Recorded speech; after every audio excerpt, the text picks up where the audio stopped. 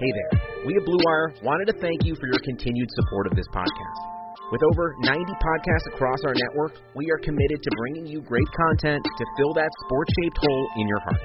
To find more Blue Wire pods, search for us on iTunes or check out BlueWirePods.com. And remember, one day sports will return and it will be glorious.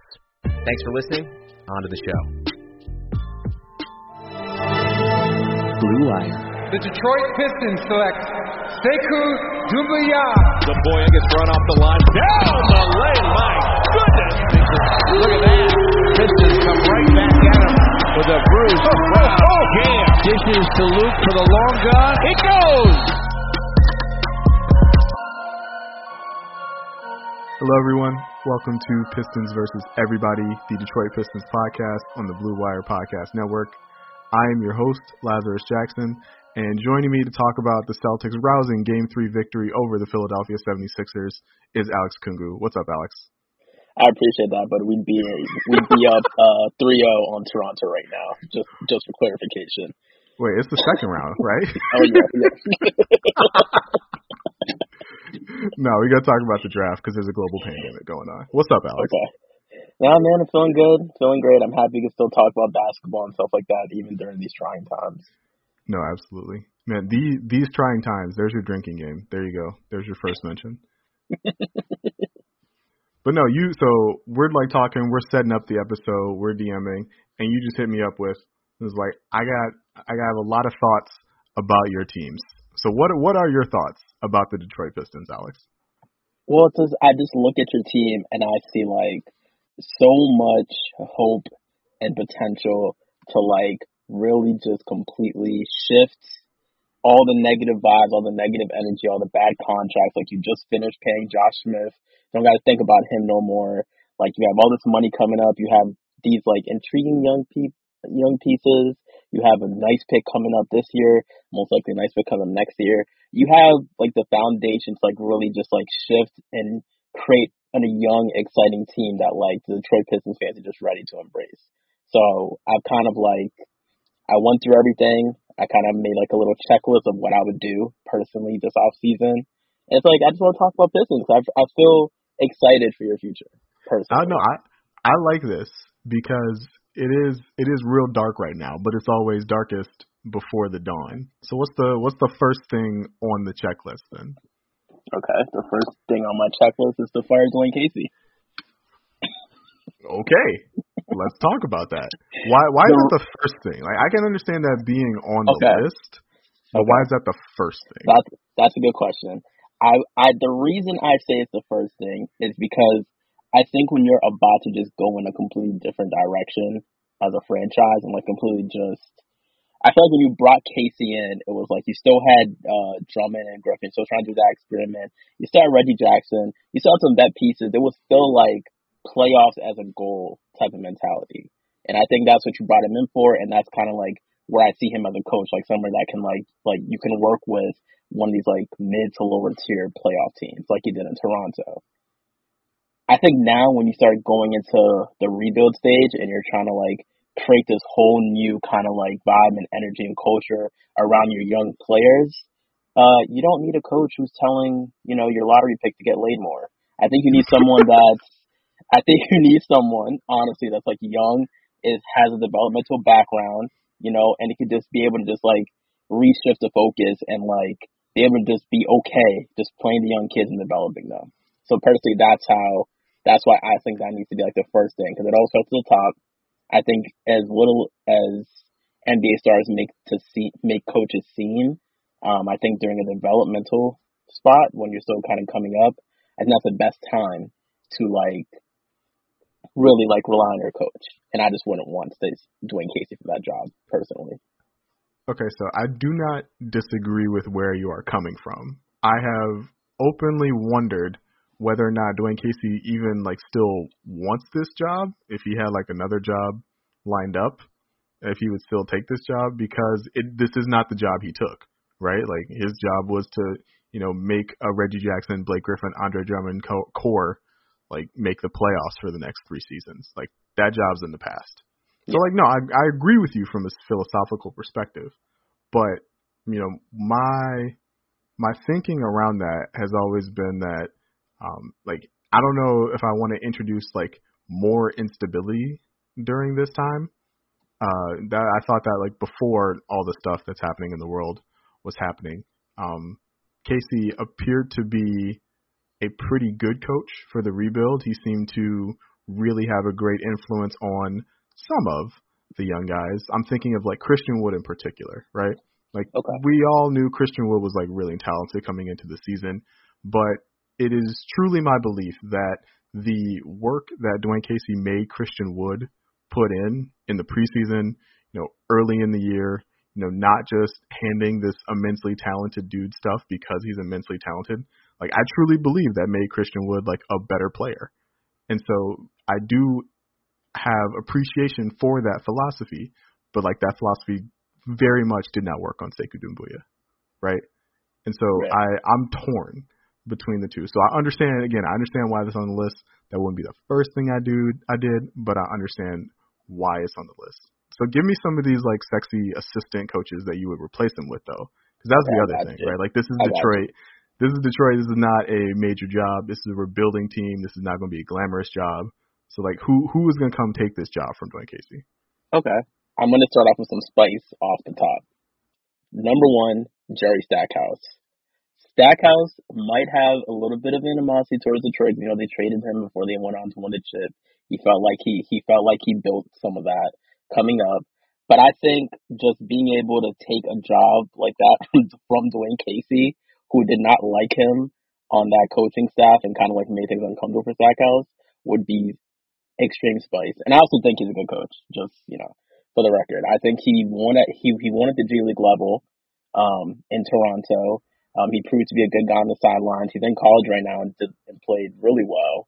I mean, coached really well, not played. Coached really well at Vanderbilt. In fact, I think he's probably one of the main reasons why a prospect called Aaron Naismith, I'm sure you might be a little familiar with, is getting as much buzz as he did, because despite only playing 14 games that year, Stack had him running so many NBA sets that it's just so easy to visualize how his role is. And it helps Naismith so much because he's just going to have that role coming in and has already been acclimated to that.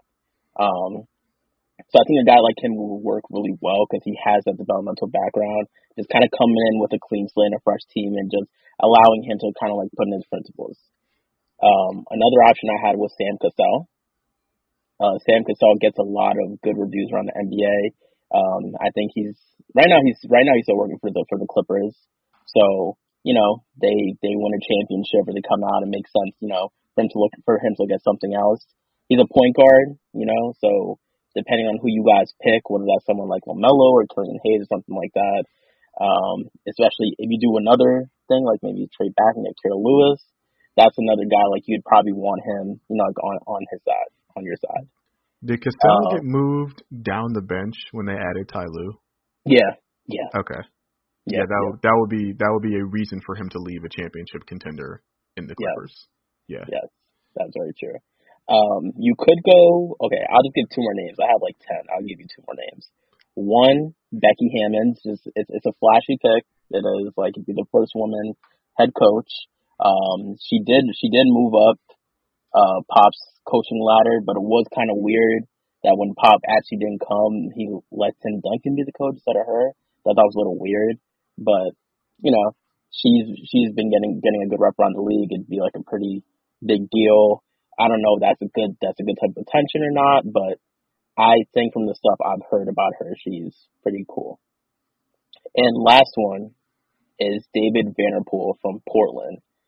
He did a lot of the work and a lot of like the development with Damian Lillard and CJ McCollum, and now you see a little bit with Anthony Simmons. That's kind of like his specialty, working with a combo guard. So again, you pick someone like Killian Hayes, he might be like the perfect coach to coax the best out of him. And I do have some other names, but I think going the route of that developmental coach would be how I would go with it. That was the Pistons. I like Stack. I know less about Sam Cassell, just whatever his tendencies are as a coach. I remember him more as a player than a coach, so I'd be curious to see what stylistically he would envision would be best for this team. I like Vanterpool a lot.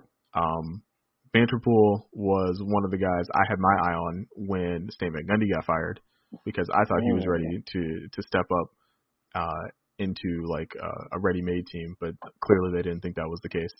And Hammond would be interesting. I think I agree with you that it's weird that it's like weird but also slightly expected that Duncan is just kind of the guy, the coach in wait in San Antonio.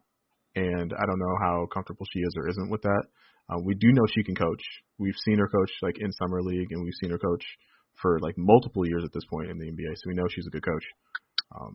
So yeah, I mean, I would also add for Becky, this is the type of opportunity where if she was going to coach, it would be now, like in the middle of a rebuild. Because I personally don't think like it would work that well with just NBA veterans who do not value their coaches at all. Like a vet heavy roster would be a tough thing to swallow, but young kids that are still kind of in the league and don't necessarily know what's going on, I feel like that'd be her best chance of success as well.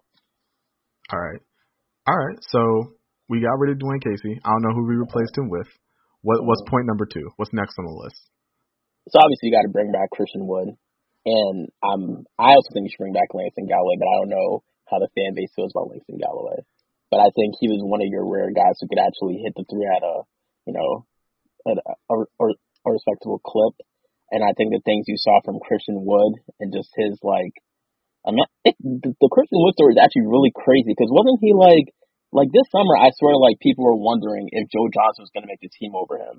That was a thing, right? And now that was a legitimate concern coming into the season. Yes, it was like, wow, look at Joe Johnson. Now he's about to it's like Christian Wood, and now it's like this like young piece where it's like, yeah, Detroit needs to bring him back. He has a chance to be like a core member of their team.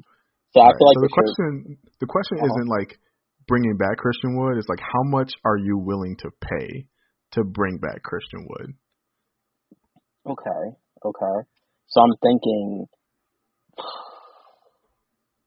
because like you kind of want to pay for potential, and I know next year, like you have his bird rights already. You have his early bird rights. You have his early bird rights already.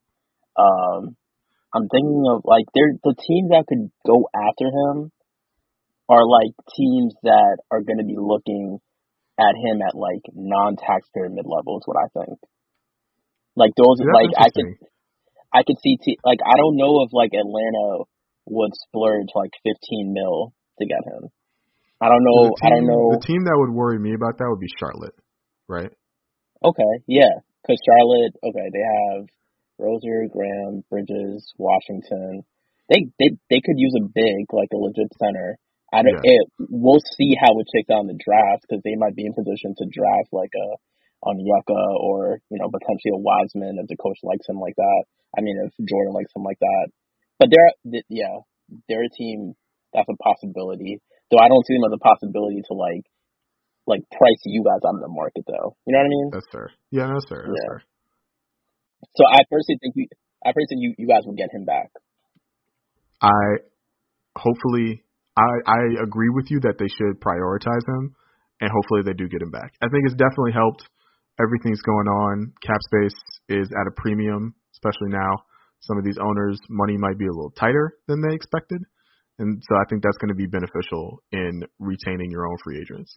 My thing is, I wonder if I'm more worried about years than dollars, right? Okay. If this is a guy who looks up, he's 25, he wants to get back on the market at 27, he'll be in the prime of his career, looking for like that last big payday. Only a 2-year deal for a team that's rebuilding.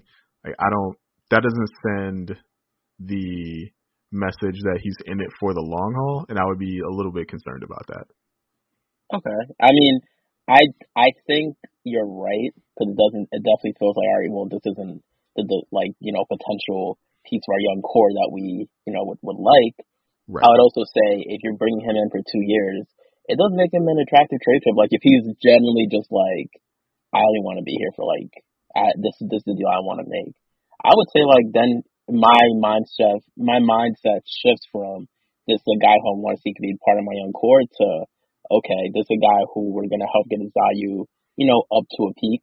Because I think a lot of people are just starting to kind of catch on to Christian Wood, like myself included, near like I guess now like the end of the regular season around that time. And I don't know, maybe you bring him in next year at a comfortable number that's 2 years, so it's not a crazy investment either.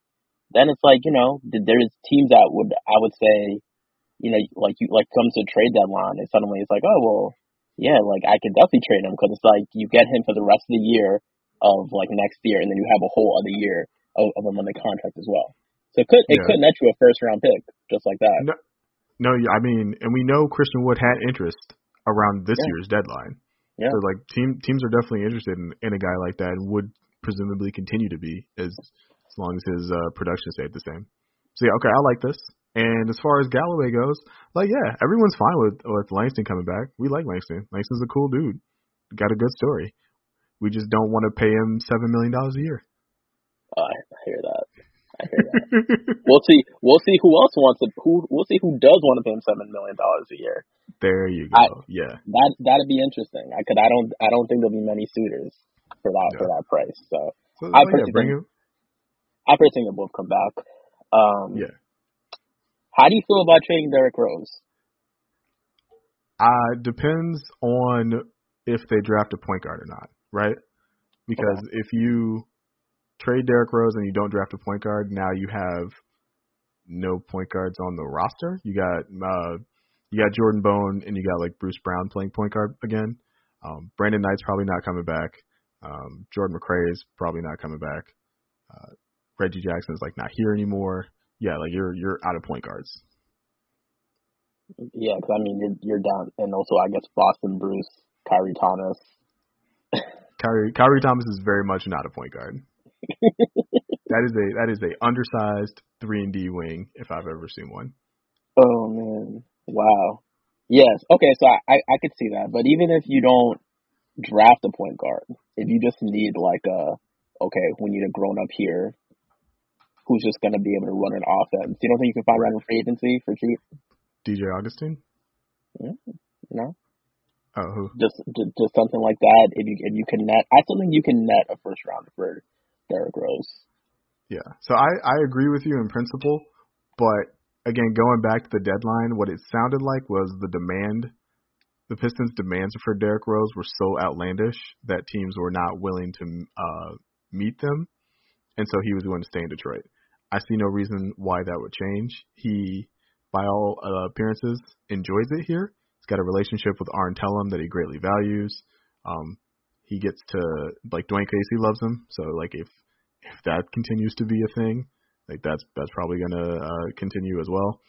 And so yeah, I would be in favor of it just because it that helps facilitate a rebuild, right? Like it's very difficult to accentuate the development of a lot of players on the floor simultaneously when Derrick Rose has like a 30% usage rate and offers a lot of self-creation that doesn't necessarily like turn into anything for other guys.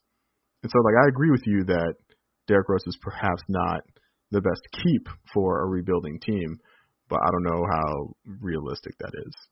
Okay. If it's draft day and the Lakers call you and just offer you the 28th pick, because I think that's what they have, 28th or 27th pick for Derrick Rose, do you see that as good value for him? I mean, I would consider that, but I doubt the team does. Yeah. Okay. Yeah. Right. Well, that was one of the things on my list to find trade to Derrick Rose. I think getting him for a first round pick would be like just great value. Like being able to get him, bring him in, just the way he was able to come in and show he could still play, and then being able to turn that into a first round pick, then that's kind of like the most ideal situation from what you would expect after bringing in Derrick Rose initially. Do you think there's value to be had at the back end of the first round of this draft? I do. I just think it depends on what type of your big board philosophy. Because from my point of view, I don't see this world where all of these big men are being drafted in the late lottery mid-teens. I know NBA, there's still a lot of teams that still value size, but you're not going to convince me that, like, guys like Xavier Tillman, Precious Achua, Isaiah Stewart, guys of that ilk are just going to be, like, near the mid to top of the draft. I still think NBA teams are still going to value wings and even, like, kind of like bigger guards. And I think at the bottom of the draft, you could get yourself lucky. Like, you could find yourself, like, maybe someone like Achillian Tilly, who, because of, I think the only reason why he's not ranked higher around most boards is because of the injury history. And that can be scary. But in terms of skill and production, like, that'd be a good value at the end of the draft. So you're talking, like, mid to late 20s. Udoka Azubuike, a legit 7'7" wingspan. Can hit free throws to save his life. Doesn't have any perimeter game, but he's a legitimate defender who turned himself into someone that can, he could guard. He could guard off the ice side, off the drop side. He can hedge and recover really well. He can test well. Just a guy who, like, you can just rely on for 15 and 25 minutes a game. If that's what you're looking for, like a big. And I think also you can have, like these like third guards. If you want Cassius Stanley from Michigan State, Devin Dotson from Kansas, Skylar Mays from LSU. Those are also guys, even a guy like Malachi Flynn. I think all of those guys are going to be, like they're veterans. They're guys that have projectable NBA skills. And though they don't have like the high upside of like a star, it's someone that, like in 2 or 3 years could be like pretty valuable 6th and 7th men. So I do think there's value personally. Okay. Because like what you don't want to do is trade Derrick Rose for think of a name like Scala BCA, right? The pick that ends up being Scala BCA. Yeah. Or Deonta David, right? A guy near and dear to my heart as a Michigan State Spartan. But I think that if you identify a target in mind with that late first round pick, early second round pick, something like that, I think that definitely makes a lot of sense. There are a lot of teams at the back half of the first round, especially, that have a lot of picks and don't really have the time or space to spend time like developing these guys. Oh, yeah. Your Celtics are one of them. Yes. There is nothing I want less. There's nothing I want less than to see 4 rookies coming into the team. Not even, like, honestly, I only want 1, and that's pushing it, personally. And so you have 8 kids on the roster, like, already. And this is a team that's supposed to be trying to compete for a championship. It doesn't make any sense. Our roster is literally like a process roster, except for Kemba and Gordon Hayward. It's all kids. It's ridiculous. I don't want any more kids. We're done. Rent's too high. So where's the consolidation trade then? So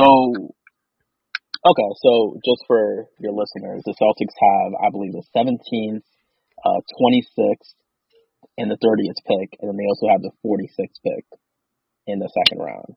So there's not a lot of people that I would actually move up for, which makes all this weird. I would consider maybe trading them for actual player. Like if Chicago wanted like 17, 26, and like Romeo Langford for Wendell Carter Jr., I would take that. If the Kings wanted to trade, if we wanted to give the Kings 26, 30, and some roster pieces and get Nemanja Bjelica, I'd be interested in that. So basically, I think I would want to consolidate to get like a vet kind of role guy who can fit into our roster right now. Because I'm not looking for any more projects or kids at this time. Okay, now that makes sense because you have to figure out what to do with Semi Ojeleye this offseason. Javonte Green was a guy who looked good every time I saw him. I don't know how good he actually was, but he looked good every time I saw him. You picked up like 2 shoot first point guards in Tremont Waters and Carson Edwards. Both of those guys looked fun enough in Maine. So there's a lot of consolidation that needs to occur up and down that roster. Yeah, and I mean it was cute at first, but then Tatum got like very, very good. So now it's time to put that fun stuff away and try to win now. Yes, definitely. With currently no NBA, NHL, or MLB games on, you might think there's nothing to bet on, and you would be wrong. Our exclusive partner, BetOnline, still has hundreds of events, games, and props to wager on. From their online casino to poker and blackjack, they bring Vegas to you. You miss the NFL? No problem. BetOnline has live daily Madden NFL 20 simulations you can bet on. You can still bet on Survivor, Big Brother, American Idol, stock prices, and even the Nathan's Hot Dog Eating Contest. It's all open 24 hours a day, and it's all online. You use the promo code BLUEWIRE to join today and receive your new welcome bonus. That's BetOnline, your online wagering solution. Speaking of solutions, guys, are you looking to last longer and go a few extra rounds? Get to BlueChew.com. BlueChew.com has the first ever chewable that brings your performance in the bedroom to another level. They've got the same active ingredients that are in Viagra and Cialis, so you know they work. And since they're chewable, they work faster. You can take them anytime, day or night, even on a full stomach. Plus, you don't need to go to the doctor's office or spend time waiting in the pharmacy line. Blue Chew's online physician is free of cost, and once approved, your order ships straight to your door in discreet packaging. Here's a great deal for you guys. You visit BlueChew.com and get your first order free when you use the promo code BLUEWIRE. You just pay $5 shipping. Again, that's BlueChew.com, and you use the promo code BLUEWIRE. All right, so let's go. What's next on the list then? Where do you have them? So we got rid of Dwayne Casey. We re-signed Christian Wood and Langston Galloway. Mm-hmm. We maybe thought about trading Derrick Rose really hard, but the owner shook his head no. Was like, we need to sell some tickets, and we were like, okay. What's next on the list? So obviously, I think your needs going into free agency / the draft are, one, getting some front court depth, unless you hold Thon Maker in a higher regard than I do. I do not. and maybe find some shooting help. So I was trying to look at at least go for bets and stuff like that you can find on free agency. And I saw some names around. There's the Nerlens Noel, Bismack Biyombo, Nahimi, Mason Plumlee, and if he doesn't get too expensive, Aaron Baines in terms of front court depth. And if you want to find some shooting help, I was looking at names maybe like E'Twaun Moore, Marco Bellinelli, Justin Holiday, or even Furkan Korkmaz. So obviously not high level names, not people that are going to come in, turn into JJ Redick, but just people that are competent at it, and people that you can kind of rely on a little bit to do the one specific skill that they're getting paid for. Okay, I've thought a bunch about Nerlens Noel. Just because his efficiency numbers this season are insane, but how much of that is due to playing next to Chris Paul and SGA is a big concern of mine. And so, if you take him out of that environment, how good would he continue to be? I don't know. But Nerlens Noel is definitely a guy I have my eye on. And then for all the shooting guards you listed for perimeter shooting, it's that's why you bring back Langston Galloway. Right, yeah. So I get where you're coming from. Okay, so what do we do in the draft though, Alex? That's really what I wanted to talk about. The Pistons are probably going to have a top 5 pick. We haven't done the lottery yet. We don't know when we're going to do the lottery. Who knows when that's going to happen? But right now they have needs on the wing, needs in the backcourt as part of a long-term strategy. You have 2 point guards at the top of your draft board in LaMelo Ball and Killian Hayes at 1 and 2. What was the deciding line for you between those two guys? Between Killian Hayes? Yeah. Okay. So Ball. One, are you saying those are your 2 top people on your board, just to clarify? So the 2 top people on my board are Killian and Anthony Edwards. Okay. And LaMelo is 3. So he's not that far behind Anthony Edwards, but he's behind him.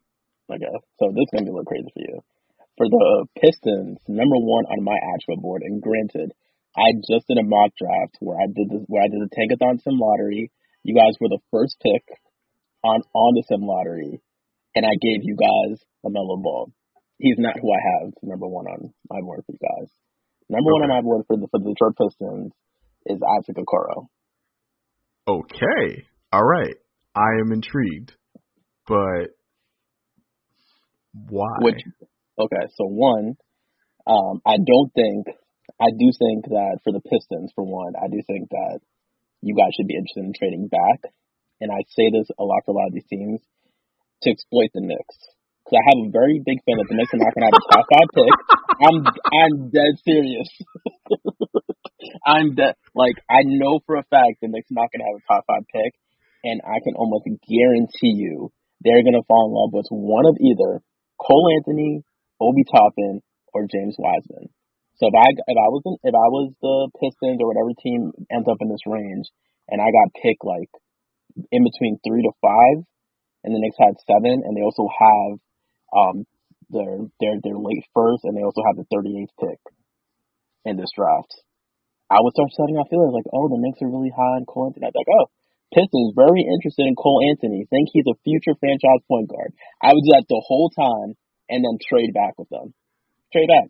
I feel like in this draft, especially, I would not feel comfortable having the number 1 pick. It feels weird. I don't feel like anyone is number 1 pick worthy, if that makes sense.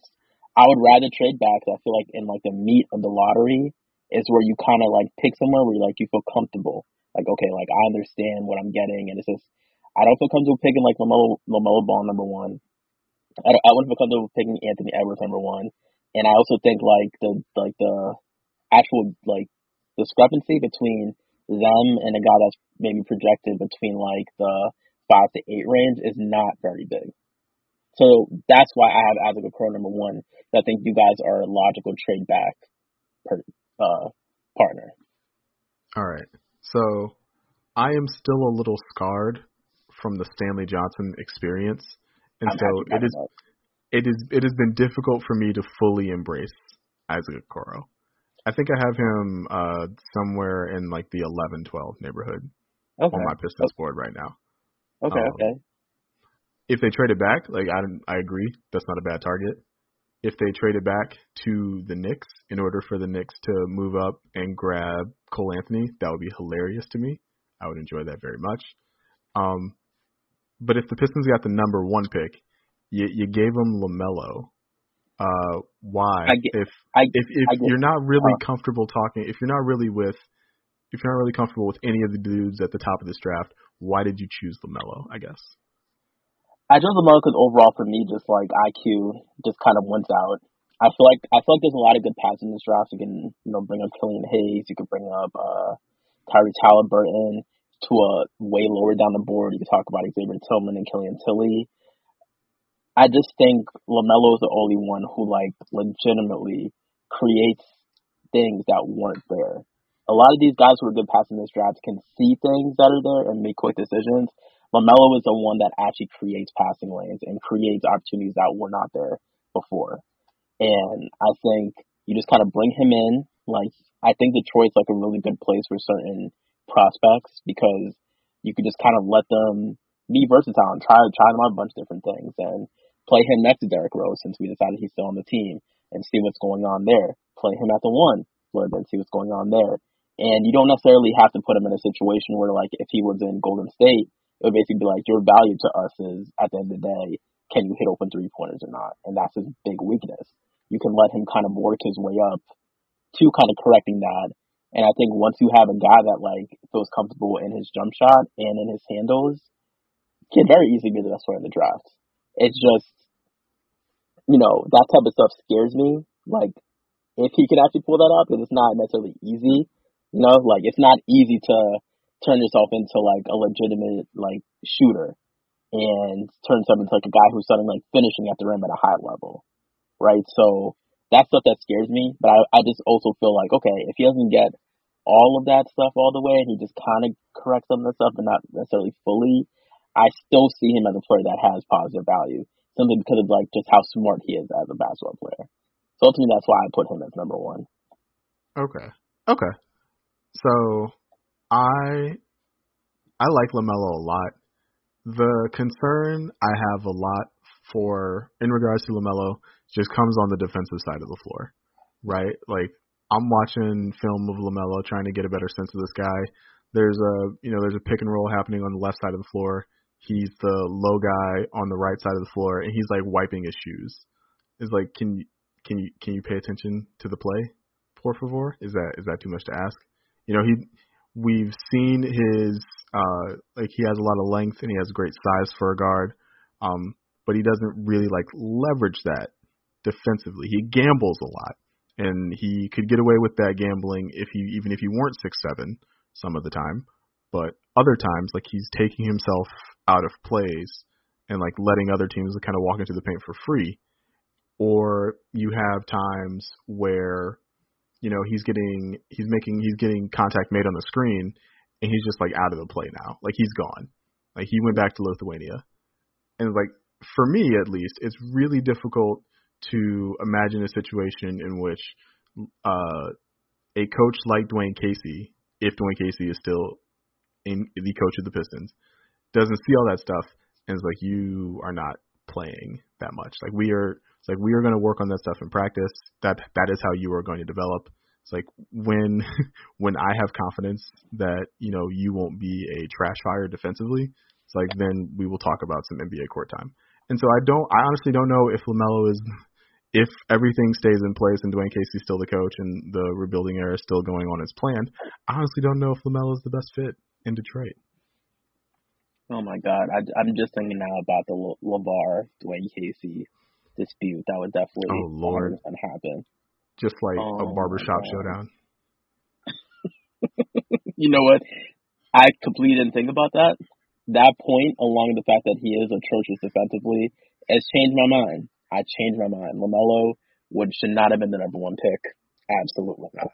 I just thought about how bad of a fit that could be and how disastrous that relationship could be. See, do you see why I try to fire Dwayne Casey? Look at this. If you had a better coach that could just deal with it, not say anything, or if you had Jerry Stackhouse. LeVar Ball back up there, Jerry Stackhouse. It's like Stackhouse would just fight LeVar, and then that would be that. Like, if you have a problem with him playing time, you can always come down to Auburn Hill and talk about it. We can talk about it. But oh my God. Jerry Stackhouse finishing the game and taking off his suit to head back to have a conversation with LeVar Ball. Oh my God. Yeah. See, like, that's the other thing, right? Like, you wonder if LaMelo would even want to come to Detroit.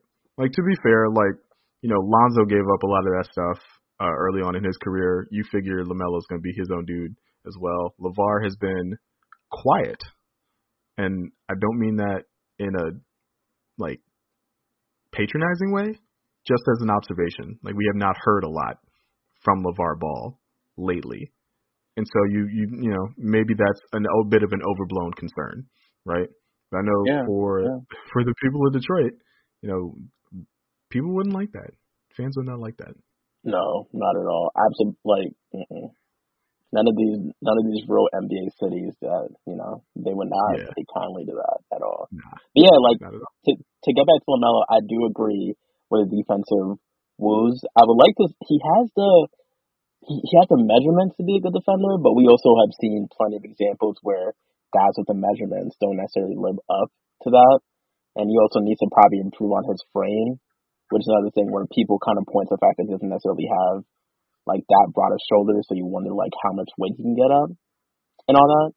Which is why I think, to my point, which is why I never really feel comfortable with any of these number one picks, because then if you look at a guy like Killian Hayes, just to kind of like flip this over a little bit, I like that Killian Hayes has the self-creation bit by himself, right? He's a guy who can already come in and kind of like hit step back threes, and he is a guy that is a really good passer already and probably has room to become an even better one.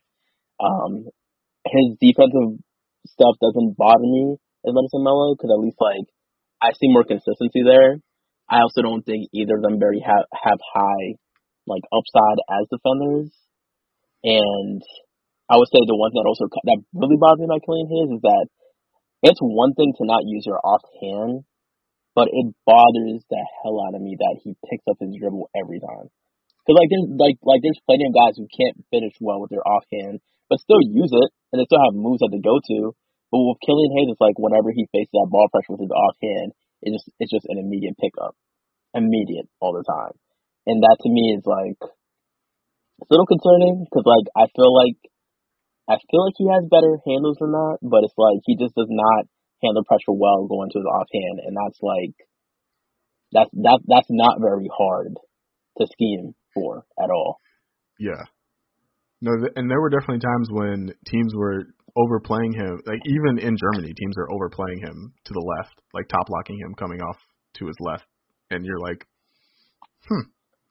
that's interesting. It's definitely noticeable. I like Killian a lot more than LaMelo, but I wrote a whole thing about Killian. I don't really. You can just read that. I'm not gonna go into it. Not you. I'm talking to the audience now. The audience, you can just go read that on Detroit Bad Boys. But yeah, so we did LaMelo. You can read my piece on Killian Hayes. Let's talk a little bit about Isaac Okoro. What makes Isaac Okoro the guy worth picking up when you trade back over, say, like Devin Vassell, right? Okay. So one, right off the bat, and I guess this goes to Vassell as well. Dwayne Casey's gonna love him because he's a defender. Like legit, I think he can come into the NBA right now and guard 2 to 4 pretty tangibly. Okoro. I think if he lost a little bit of weight, which sounds weird because he's 6'8", 225 and built pretty powerfully, I do think maybe he should drop weight just to get a little bit more leaner. He was leaner in high school and he was way more bouncier. So I would think maybe like he'd be someone that, in terms of like athletically, would be best at something like 220, 219 or something like that. And if you're wondering why I'm being so specific about weight, read Andre Iguodala's book and listen to him talk about how different he played between 212 and 217. It's a real thing for players, and I think someone like Okoro, if he can kind of like dial that back, because he went from 205 his senior year in high school to 225 in Auburn, which is just like crazy. Like just that time. Get it? He didn't grow any, right? Like he didn't gain 20 pounds. Just gain 20 pounds. Oh, as if they just like were also hoping he'd play for the football team as well. Like it's wild. It's crazy. But yes, to get back, like he's for sure gonna be a defender, which is a coach's dream. Like he's gonna come in, be able to guard the perimeter. Like he's a smart team defender. He has potential to be like a real like lockdown defender. He does really well at the point of attack, right? Offensively, I like the foundation he has at the handle. It's not super tight, but there's like a foundation where he could surprise you like a little bit like a left and right. He gets the rim really well. He finishes at the rim really well, and he's actually like in the 90th percentile as an isolation scorer, which is interesting. The only issue, and I guess it's nothing to be. It's a real issue is that he cannot hit spot up jumpers to save his life. And like he's super bad at shooting spot up threes. A little bit even off the dribble. Like he has potential to make off the dribble type of stuff, but like even from three, it's not well. From some of the mid range, it's not that great. So that'd be a thing. But I think when you look at it in totality, it's like you have this defender that's good. So off the bat, Casey's going to put him on the floor, or at least give him a chance because he's going to defend off the bat. And now when you're on a team like Detroit, which is why I made that thing, like there's certain teams that are really good fits. I think he's a super good fit for Detroit because they're going to allow him to like actually be able to handle the ball a little bit, like run some pick and rolls, do some DHOs, like let's see some things. He's also a good post scorer, which you're not going to run consistent post ups for him, but if you get a switch, on when teams try to get cute and put like their small guards on him when he's facing the floor. That's a tool because he can also pass out of there as well too. But basically, like they're a team that's going to be able to let him do stuff and feel comfortable. Because I just think that's the main thing for him, like getting experience and comfortability doing a lot of things. And as that time happens, like I think his offensive game will get better because he's still super young right now. So I just feel like in terms of floor, at worst, he's still going to be like a really high level defender that you'll be able to play, that can do some, like play creating a little bit and finishing out the rim, slashing ability, the type of stuff that, like that can still work on a team, like especially if you have other playmakers. And if he hits, like you're talking about a guy that becomes like, like worthy of like the Jimmy Butler type of upside, like legitimately. So I just think that balance of Florida upside versus like fit and potential to reach upside with the specific team makes him number one on my personal Detroit Pistons board. Okay. I have also thought about like the Jimmy Butler comparison, especially because Jimmy was like a late bloomer, a guy who like didn't really make it on the scene in the NBA until his like second or third year, and played like 3 years in college on top of that. And so if a lot of guys followed the development path of Jimmy Butler, like the league would be a better place. So that doesn't always happen. So that is a concern. But you want to bet on guys with the mentality and drive that like Jimmy Butler displays. And I think you do see some of that in Okoro, right? You do see that defensively. It takes a lot to be able to defend guys on and off the ball the way Okoro did. You like the isolation scoring, even if that's something he's probably not going to get a chance to do initially at the NBA level, because it shows like a level of comfort with ball handling and attacking that probably leads itself to like operating out of the pick and roll and out of like some early offense like DHO stuff. So like that stuff is good. The shot, like you brought it up, and the shot is the main question. And if you can't hit catch and shoot jumpers, they're never going to let you try like pull up jumpers off the dribble in like the course of an NBA offense anyway. And so you have to kind of build that floor before you can even like think about advancing to a level of like being a shot creator off the dribble. And that's something he hasn't shown yet. From what I can tell, there's nothing mechanically wrong with Okoro's jumper. It just doesn't go in.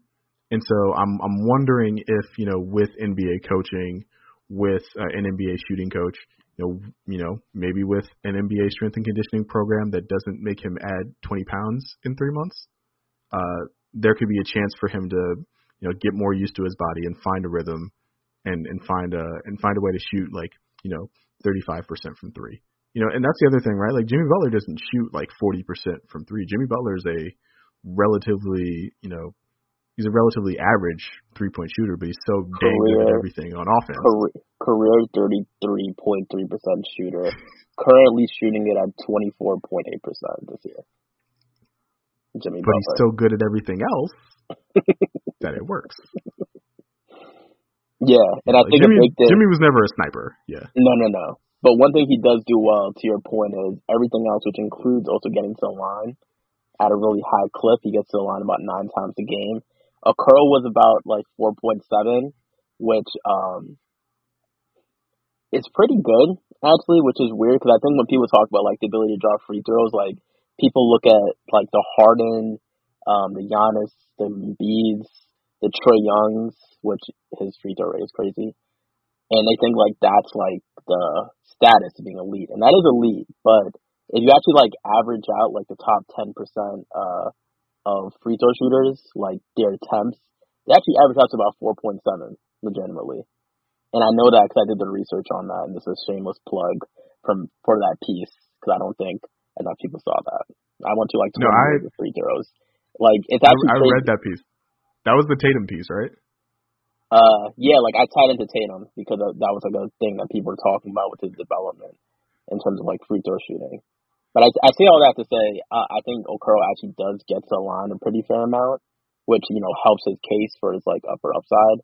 I think the free throw percentage is like a little noisy because I think, right now, like it's 3.2 free throws made and like 4.7 attempts, which gives it like 67%. But if that was like 3.3, it'd be 70%. Then suddenly people are like, all right, well, he's a pretty good free throw shooter. I know it's a little bit noisy. I think he's obviously like he could be better, but I still think he's a solid free throw shooter. And the fact that he's a solid free throw shooter, he can finish out the rim really well. Maybe gives you some hope that he at least has touch, and that hopefully, even if like he just hovers around league average and he's able to round out the rest of his game in terms of like the mid post and stuff like that, and that the finishing actually translates.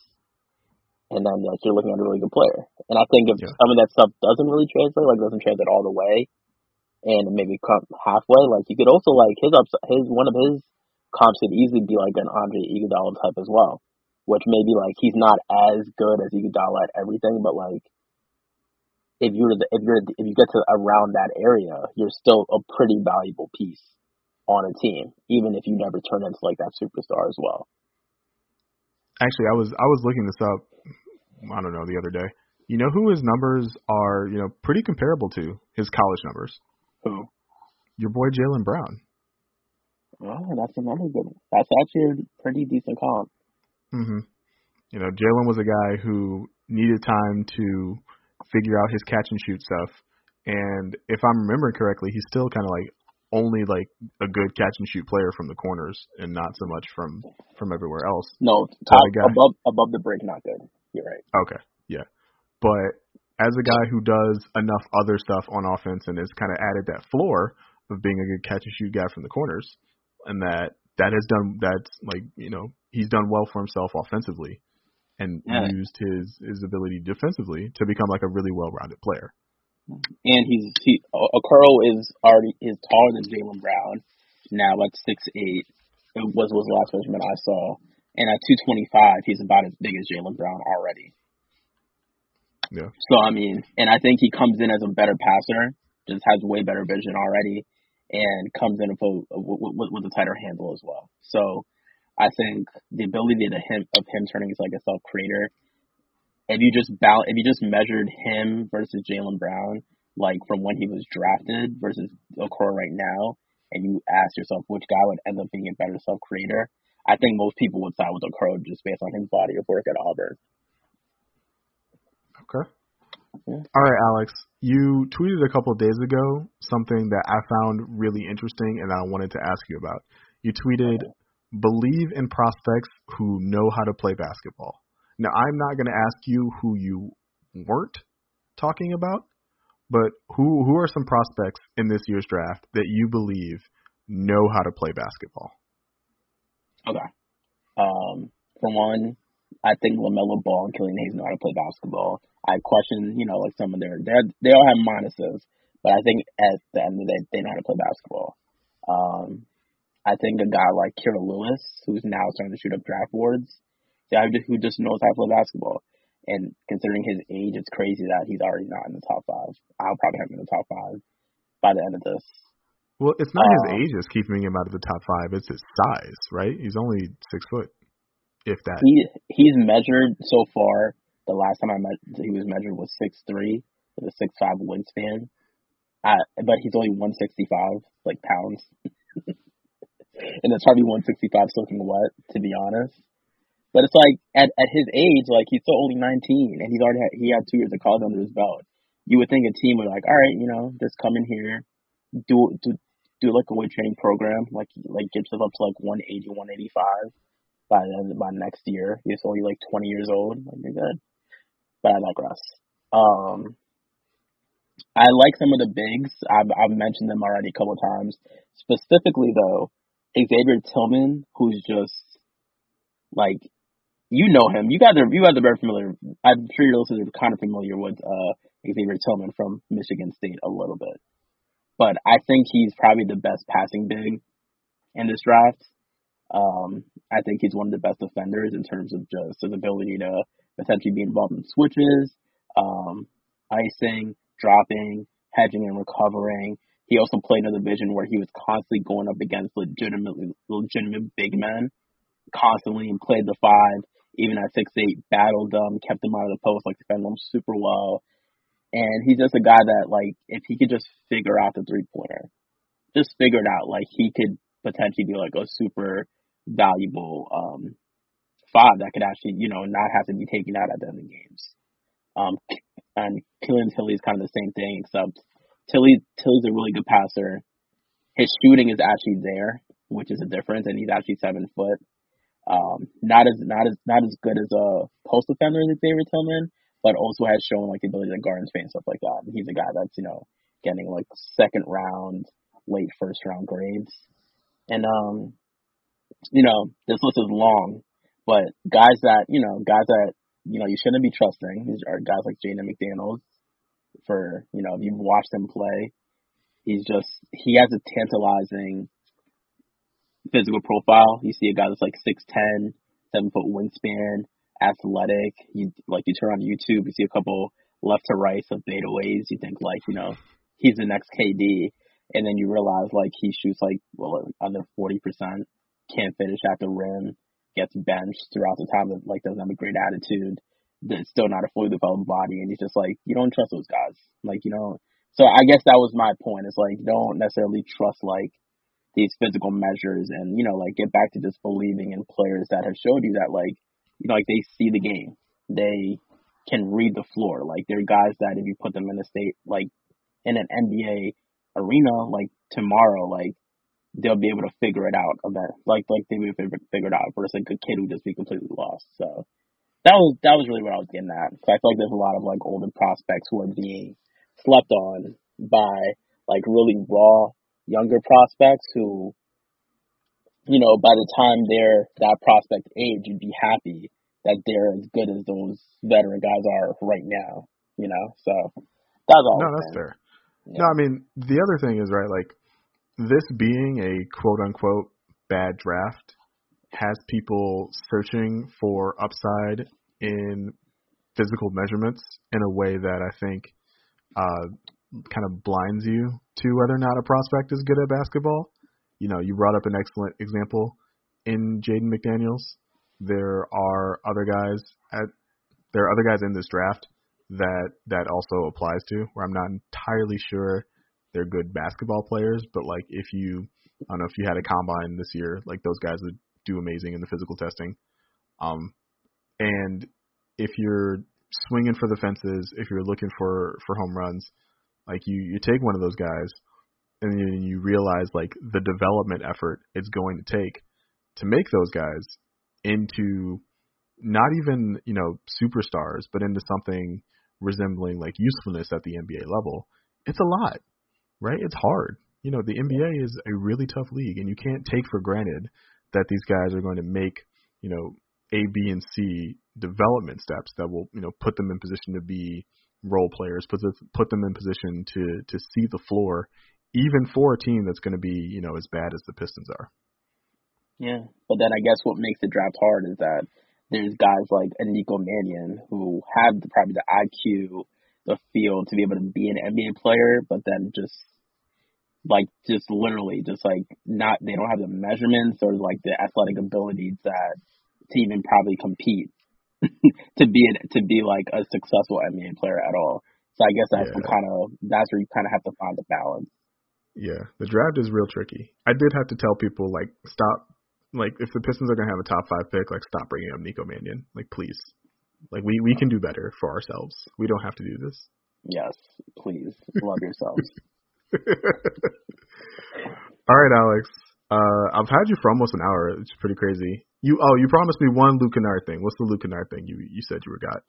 Luke Kennard's a baller. I did a 2017 redraft, had him at number 6, and people jumped on me crazy.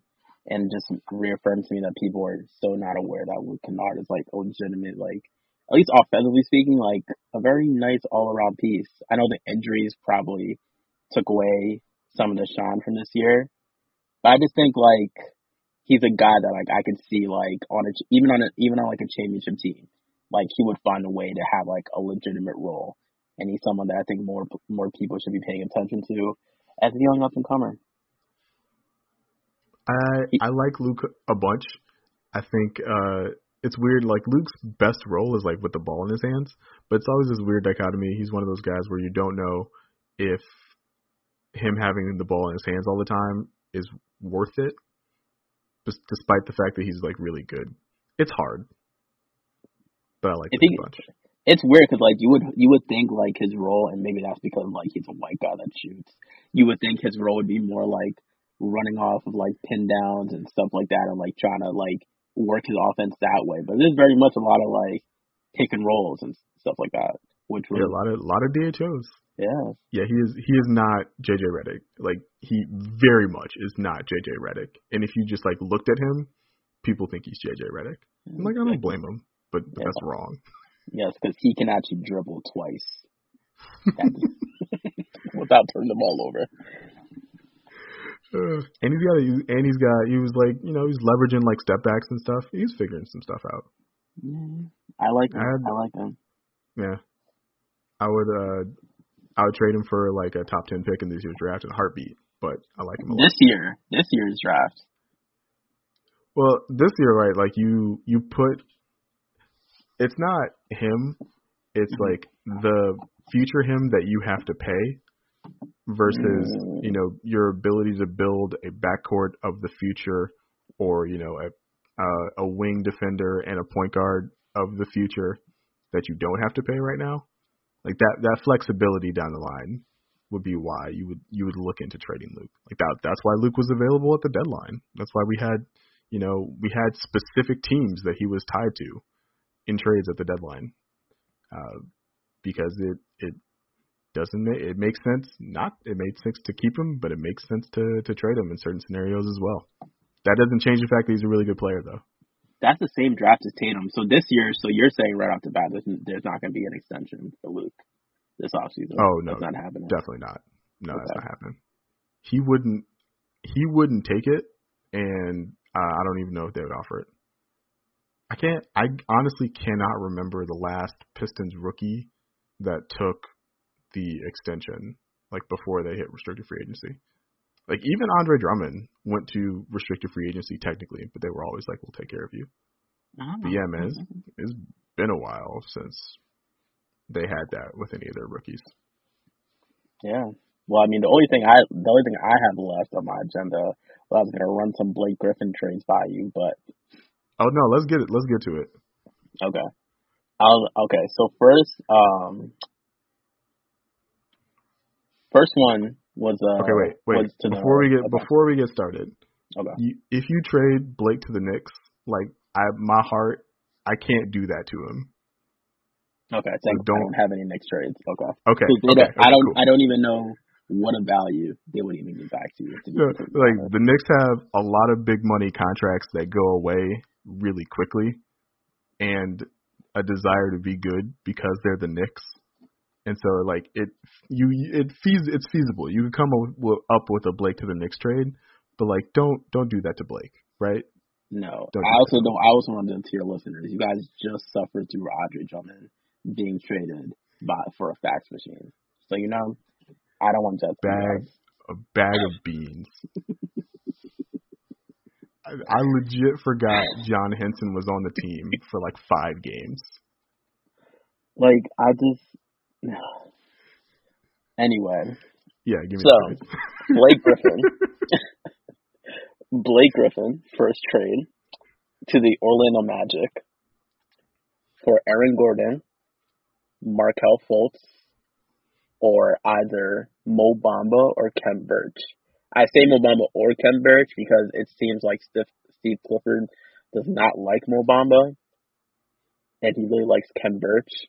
So I don't know which one they value more, but I assume Orlando's front office would probably want to give you Khem Birch instead.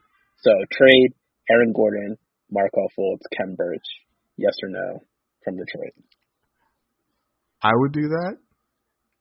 I don't know why Orlando would do that, which makes me even more certain that like I would do that. Yeah.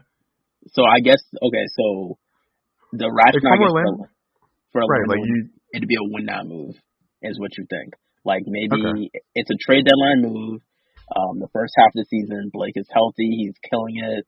He's about to become an all-star, and you know they're like teetering around, you know, making the 8th seed, 9th seed. Like they don't want to tank again, and they just say, you know what, we have Evan Fournier here, we have Nikola Vucevic. Those are our guys, and you know, let's add in Blake here to give us, you know, like a legitimate like weapon here. And I guess it's just one of those dumb win now moves. Yeah. I mean, like, in my mind, Orlando should be, like, steering into the Gordon, Isaac, Fultz trio. But, like, if they want to trade us 2/3 of that trio, by all means, I will take that. You would think, but Steve Clifford, man, another coach that needs to go. Next trade, and this one's a little bit weird, but I think you'll like it. Blake Griffin to the San Antonio Spurs for LaMarcus Aldridge and Lonnie Walker. So LaMarcus Aldridge's contract runs out a year before Blake Griffin's does. I'm so glad you answered the question I had in my head before I asked it. Otherwise, that would make no sense. Like, why? But yeah. Right, like, why? So his contract expires earlier, and then you get the real prize is Lonnie Walker, who's a young, like wingish. He showed ability to hit some catch and shoots. He has he's a pretty good athlete. Just a young prospect who I think had the right mindset in terms of how to approach defense, and he'll be a guy that Dwayne Casey will feel comfortable playing. LaMarcus Aldridge is just kind of there to be there and expire sooner than Blake, and you just get a young asset for Blake. You just figure out a way. You get a young asset for Blake Griffin, and then you can tell people, more casual fans, we have former All-Star LaMarcus Aldridge here, who we believe in and can't wait to see him grow. I like that. That is like, hey, we acquired, Christian Wood 1.0 in LaMarcus Aldridge. Mm-hmm. And we reunited the 2017 Miami Hurricanes backcourt of Lonnie Walker and Bruce Brown. Oh, perfect. Perfect. Okay.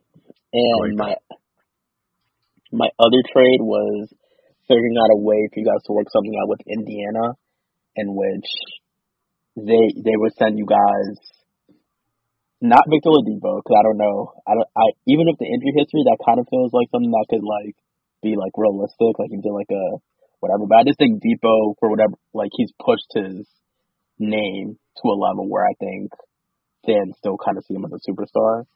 So I would say a Miles Turner based contract, where you take Miles Turner and maybe put in a filler like TJ Warren, and potentially they give you guys a pick. This is assuming, because Blake Griffin doesn't get traded if he's still unhealthy and he doesn't look like himself going into next season. This is assuming that he gets back to being healthy, and I assume once he's healthy, he's going to be very good, because Blake Griffin's very good at basketball. So assuming they're seeing this Blake Griffin, they know that money is tight. You could potentially argue why, if they know money is tight, they take on a contract like Blake Griffin. Again, I don't, that part I didn't fully flesh out yet. But I think something like that, it gives them a chance to, have another star, they're kind of going for it in a way. It'd be interesting to see it's a bonus Griffin, how that would work. I could see how it works offensively. I don't know how it works defensively at all, but worth a try. As a playoff team, you're trying to take that next step by bringing in another star in the fold and see what happens. I thought one other trade, if you could figure something out with Sacramento. I know Buddy Hield looks like he might be on his way out. You can make the money work. It'd probably be Buddy Hield. You'd have to wait till I think next year though, because I think right now he's still on the one contract. But on his extension, on his extension, him plus maybe some filler to get to Blake's number, another potential target, and yeah. I don't want to send Blake to Sacramento, man. I don't want to do that to him. He has a president, Harrison Barnes there. But Harrison Barnes, De'Aaron Fox, Raquan Holmes. It's the Kings, baby. Oh my god. De'Aaron Fox is trying to run everybody up and down the court with Marvin Bagley, and Blake's nah, man, I'm not doing that. How about we play in the half court? Let's play an adult game. Let's actually run some plays here, guys. Oh yeah. The Indiana trade would be interesting. That's a lot of guys who need the ball in their hands on offense, with Blake, Sabonis, Oladipo, and Brogdon. Yeah, that's true. That's a lot of guys who need the ball in their hands. Turner has kind of been sidelined in their offense, and he's also a guy who looked better when he had the ball more. So that'd be interesting. I like the long-term fit of Turner and Wood, though. Just like you could play 5 out. Both Turner's a really good defender. You interchange those guys, and you still have height and versatility at the big positions. I like that though. But yeah, that's tricky from Indiana's perspective. Yeah, if you could extend that and turn into a 3-team deal, which like it's crazy, in which maybe like another team that wanted Blake Griffin takes him on, and then you get Turner, and then it works that way versus him just going straight to Indiana. Because outside of the basketball fit, I just thought about how I wrote a piece on how they have no desire to be in the tax, and their owners losing a bunch of money. So I don't think taking on even more money like that would be what they would want. Yeah, I'm not gonna lie. I read that piece and I was like, wait, what does Tom Gores do for a living? And he's not running the Pistons. Corona, man, it's got everybody messed up. You see what they did to Fertitta? Oh, he's got the same interest rate on his loans that I do on my credit card. It's like Tim, like he tried to put up some fluff piece with I think Sam Amick on The Athletic, telling us, hey, my money's in a lot of places. I have a lot of money, like I'm good. It's like, man, we just saw you slash all health insurance funds for all your other industry. We know you're not making no money. We know you're leveraged out of your freaking mind. Cut it out, please. Who does that sound like though? Like, hey, you know what? Like, my money is in a lot of places right now. Like, I don't have it for you like right now, but like I promise. Like, man, I know. A week. Oh my God! I know people in the hood with a better credit rating than he does right now. Crazy out here, scary out here for the boy. It's scary, man. It's like when's your restaurant gonna open back up? It's like, oh, that's a good question. Let me get back to you on that one. So yeah, at least the Pistons guy makes money in real estate and finance. Yes, there's a few other owners that I'm thinking about writing for, that I'm thinking about writing on, but I don't think people could take too much business talk, because I was like, it took me like 4 drafts to par that down, because I was using my girl as like the proxy to like, am I talking too businessy or not? And the amount of things you have to like break down and then break that down, and then just after breaking it down 3 times, realizing you actually just delete it. It's too much. It's too much. Yeah. Too much. So that's why Fertitta is like a useful illustration though, because like he owns a bunch of stuff that people know is not going to be open / profitable anytime soon. It's like, if your stuff is shopping malls, like it's a little bit more difficult for people to understand like why those is like, you don't own the land. It's retail, retail sales are down. You can still transfer into the online market, blah, blah, blah, blah, blah. But it's like, oh no, he owns some restaurants and like they ain't open. So it is what it is. Yeah, I'm sure. I don't know if they'll trade James Harden or Russell Westbrook, probably not, but I'm sure Eric Gordon is getting out. Oh, Eric Gordon is gone. He might as well just request a trade now to get in front of it, to be honest. Yeah. Oh my God. I don't know how they're going to keep Covington, and they just traded the farm for him. Holy cow, he's out of here too. But then if you trade this and this, and then the next logical thing is James Harden starts looking around like, all right, well, this was fun. Where am I going? I heard Detroit got a lot of cap space. Maybe I should take my talents down to Motown. Oh man, I like James Harden. I don't know if I want to watch James Harden for 100 games a year. That does not sound like a fun viewing experience. Wow. I thought you were going to be like, Alex, don't get me hype on that pipe dream, and it went the complete other way. Wow.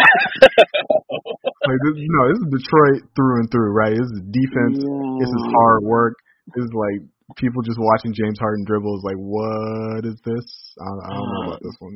Do you know how horrible of a watch you have to be for like someone who hasn't seen the playoffs and like tangible, like I could actually get out of this first round series in so long, and the fact that you're an MVP and someone just be like, nah, I don't even know what I'm going to give up for him. I don't think I can watch you play him. Nah, he's gonna make like $60 million in the final year of that deal. That is true. Those are facts that I would not be happy about. That's a lot of money. So much money. And how about Russ? Is Russ on a? Yep. Yeah, I think those two might almost take up like $100 million at one point. Like very close to picking up like $100 million by themselves, just in cap. And like not even like a Golden State $100 million, where you're like, oh yeah, like we have great memories. This is the Houston $100 million, where it's like, damn, regret. I hate the face I'm seeing in the mirror. Anyway, we just talking now at this point. Alex, thank you so much for coming on the podcast. Man, no problem. Let the people know where they can find you and they can find your work on social media. Let them know your Patreon. Shout them out. Yeah, right now, patreon.com/hoopsNBA. I'm trying to do a lot of like weird stuff because there's not a lot of basketball, which means talking about basketball in traditional ways just isn't going to cut it. So I'm trying to mix in like business and other stuff and, to see where it takes us. So feel free to follow. I put a lot of my posts as free posts, so if you can't afford it, it's all good. You'll probably read most of my stuff anyway. If you can support. I got something on the Pistons coming up soon, so be there for that at least. It is I won't say it's the best $3 I spend every month, but that is a quality $3 I spend every month on your content. I can't compete with the Popeye chicken sandwich, I understand. But, besides for that, thank you. No, like Netflix, man. Netflix. That's $14 a month, and that's been, like, holding me down during all this. Yes. Of course, you can follow me on Twitter at Last Chance. That's at LAZCHANCE.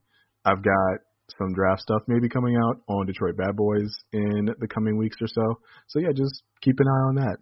That said, this has been Pistons versus Everybody, and we will talk to y'all later.